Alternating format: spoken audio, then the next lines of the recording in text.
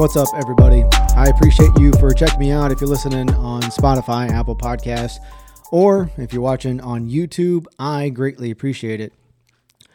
I like talking about social issues, things that we deal with or see in the news.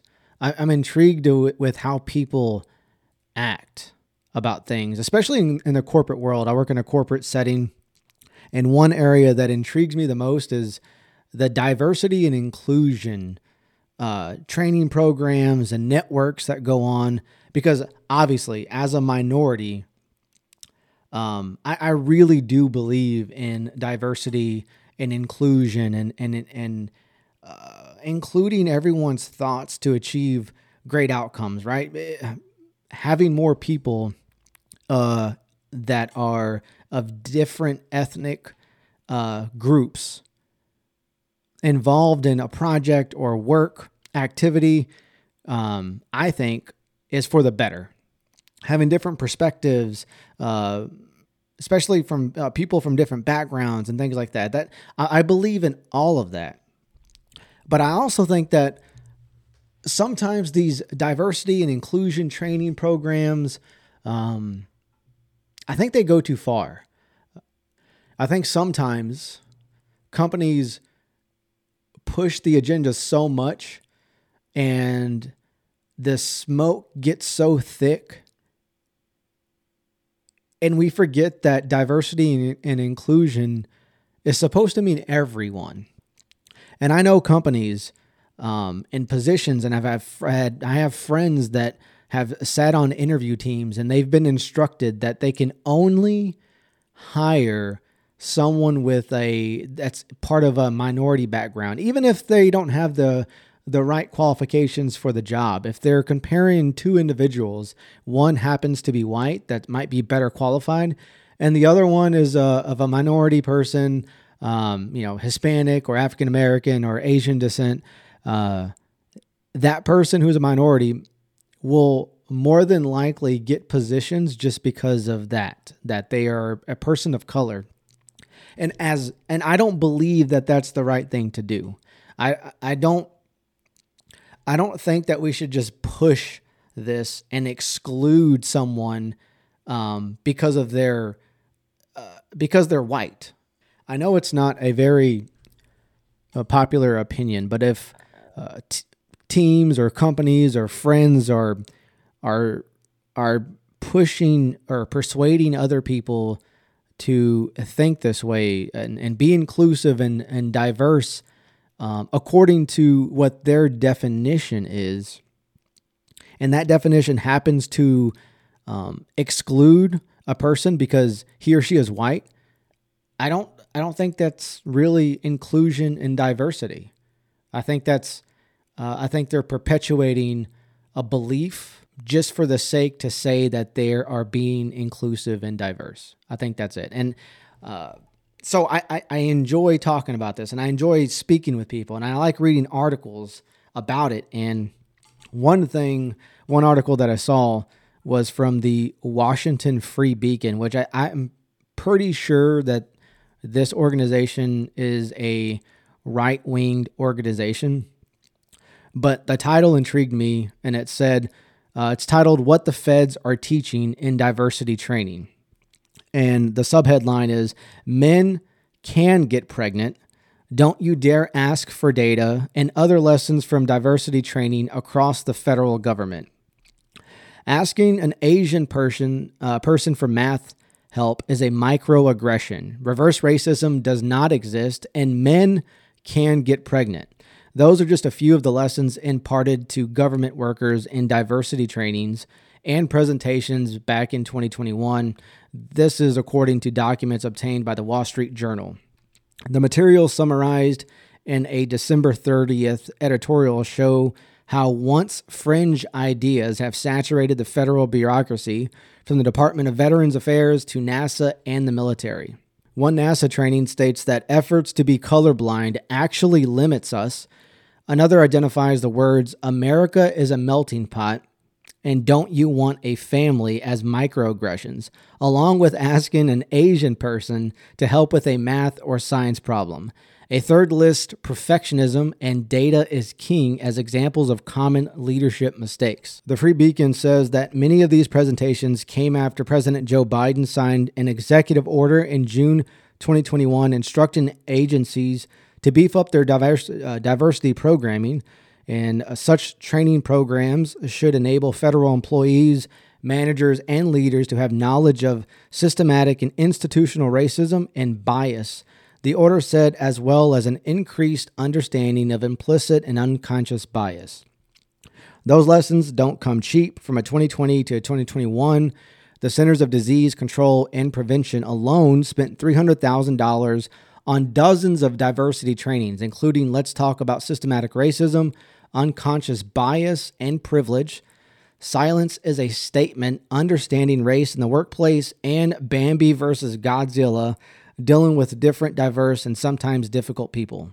I know the federal government's not the only institution or place that's doing these diversity and inclusion trainings. I know corporate America is doing the same, and I feel like these training programs are not sincere. I think they're just a virtue signal that companies do and leaders do to say, hey, look what we're doing. We're being inclusive. We're including everybody, and we love everybody, and everyone's one person. And I think that's all what it comes down to is a virtue signal. When I was when I was reading up on that article, I saw this title from NBC News, and it said this article just came out. Let's see. It came out January 3rd of this year, 2023. And the title of this one is Don't Leave Fat People Out of Your Diversity, Equity, and Inclusion Goals. And the subheadline is, with talks of weight loss challenges popular at the start of the year, creating a space for plus-size workers to feel welcome has just as much to do with inclusion as any other group. So this is an op-ed piece from Kate Burnett. I think that's how you pronounce her last name. She's a writer and a communications strategist. And she says, as a fat person, I hate the first few weeks of January with a fiery passion.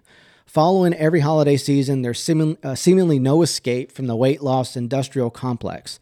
Social media is inundated with weight loss ads. People are constantly posting fitness goals, and gyms are in your face talking about beach bods. The entire world embraces the disordered eating I worked so hard to escape while gleefully saying your body shouldn't exist. To be honest, the world does a good job of that year-round, but really cranks up at a notch around the first of the year. The worst is when it would show up at work.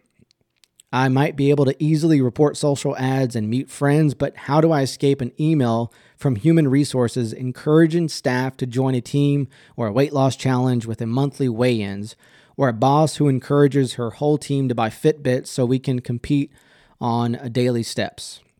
And then she says in parentheses, both were real things that happened at two of my former jobs. She goes on to say that employers seem to rarely consider fat people when putting together their diversity, equity, and inclusion goals, but creating a space for plus-size employees to feel welcome has just as much to do with diversity and inclusion as any other group. She says, before I started remote work, I would dread the office kitchen in early January, where almost every conversation would include how bad folks had eaten over the holidays and how good they need to be now, staring blankly at her colleagues as they described exercise as some kind of self-inflicted punishment for enjoying food, all in an effort not to look like me. She says, I'll admit, it was real difficult for me to notice how harmful these things were until I recovered from disordered eating and I started to refuse to participate.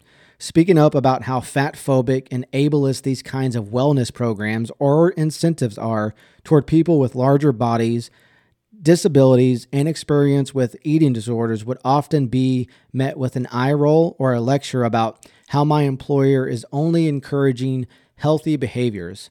Politely asking coworkers not to discuss restrictive eating with me usually led to awkward silences and not a lot of future conversations.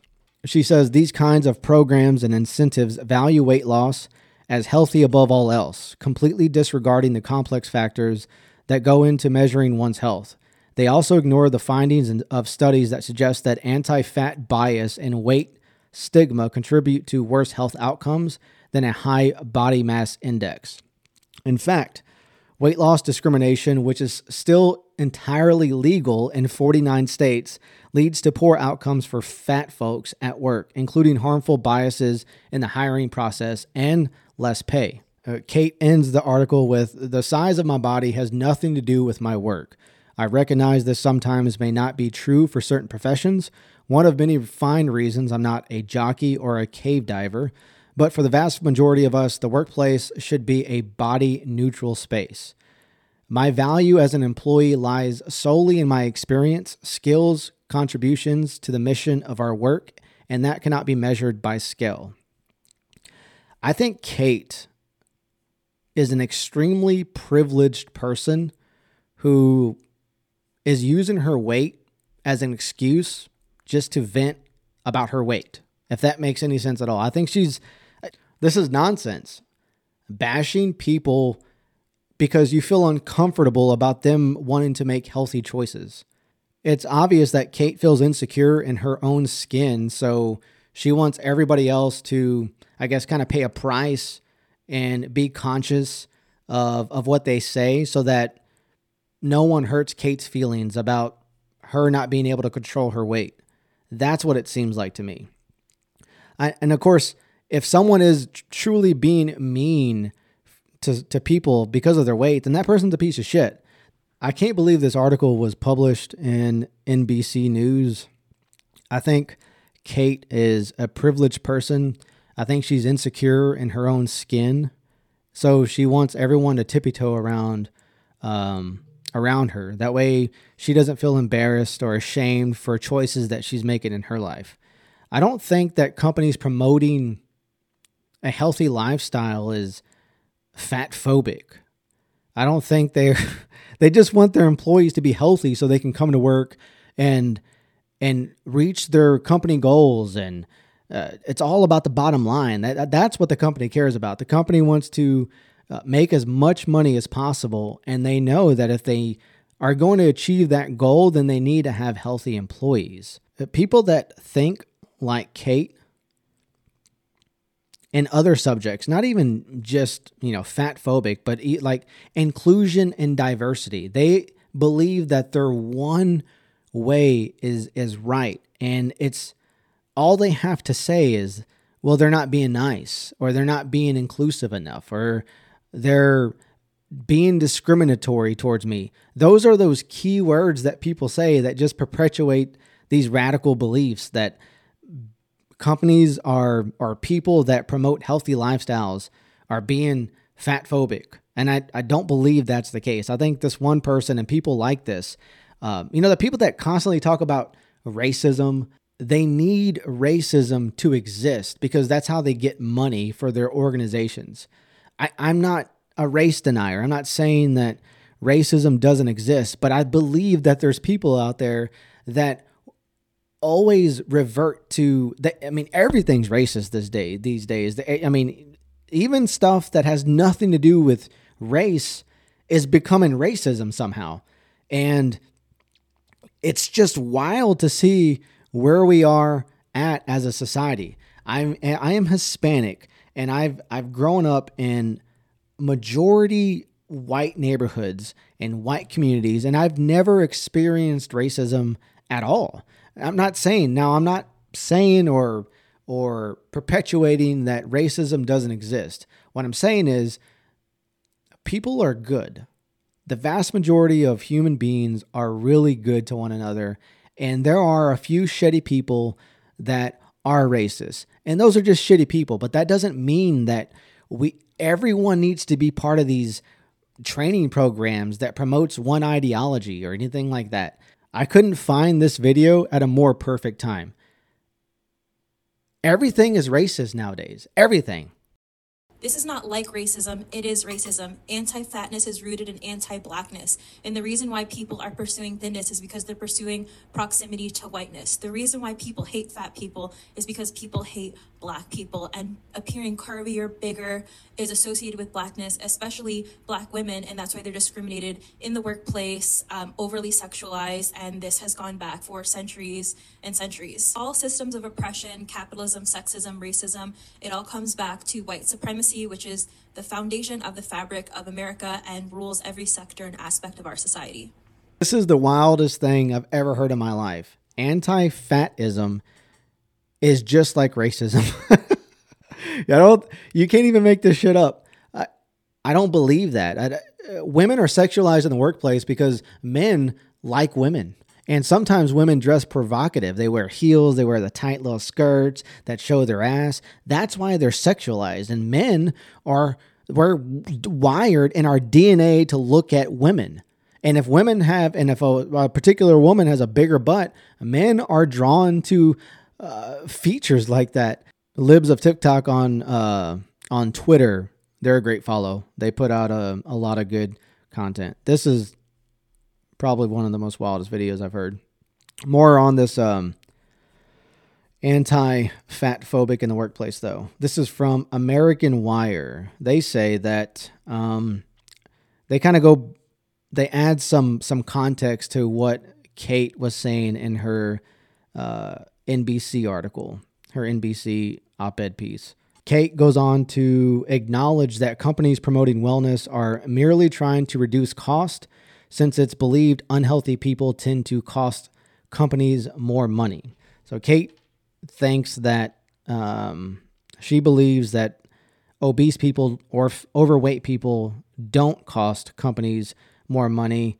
But the American Wire News quotes that a new study in the American Journal of Health Promotion finds, on average, a morbidly obese employee costs an employer over $4,000 more per in healthcare and related costs than an employee who is of normal weight.